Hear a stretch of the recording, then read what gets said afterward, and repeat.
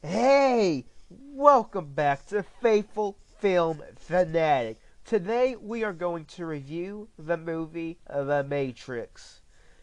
The next two episodes after this, we will dig into the rest of the trilogy, the second and third one. Comment below any movies you'd like me to review in the future. And just for fun, what do you think of The Matrix? Do you like it? Was it one of your favorite movies growing up? I know one thing I've always loved about The Matrix was Agent Smith.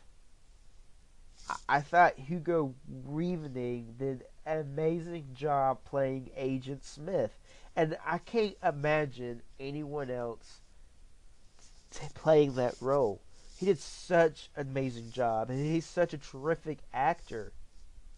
I loved The Matrix. It has such great action and great dialogue, great acting, just great everything go all around.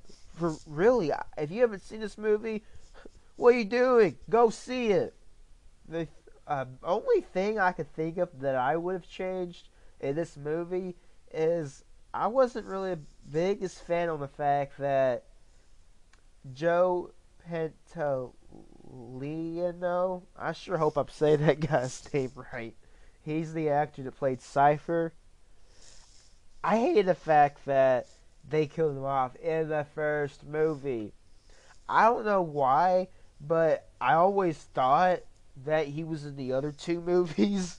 And so, whenever I was going to see this movie again for the first time in years, I was puzzled that he was killed off in the first one.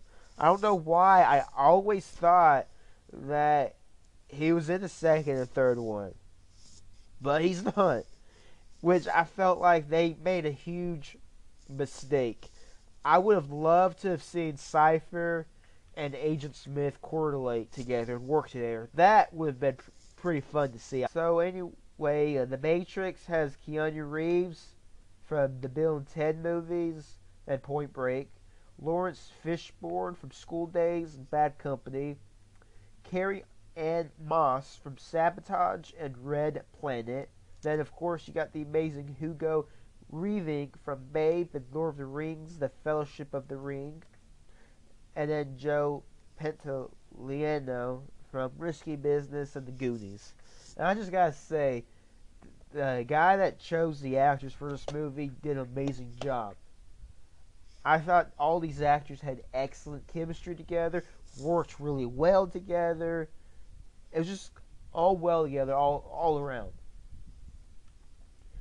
And if you like I said again, if you haven't seen the Matrix movie, I'd love to explain it to you real quick. So, the Matrix is about Thomas A. Anderson is a man living two lives. By day, he is an average computer programmer, and by night, a hacker known by the alias as Neo.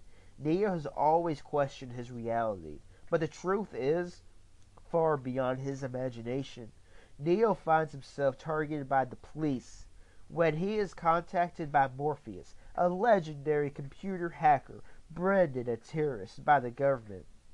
As a rebel against the machines, Neo must confront the agent's super powerful computer programs devoted to stopping Neo and the entire human rebellion. And I love all the biblical references in this movie, like the spaceship Nebuchadnezzar, Mark 311 written on the side of the ship, which the verse is, and whenever those possessed by evil spirits caught sight of him, they would fall down in front of him, shrieking, "You are the Son of God."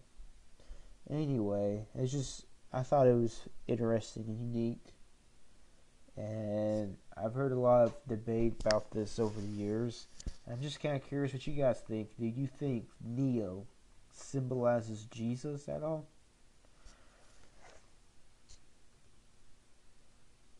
Um, and I love how The Matrix, after this movie, it just started a new era of films just because everyone was just taken by this movie.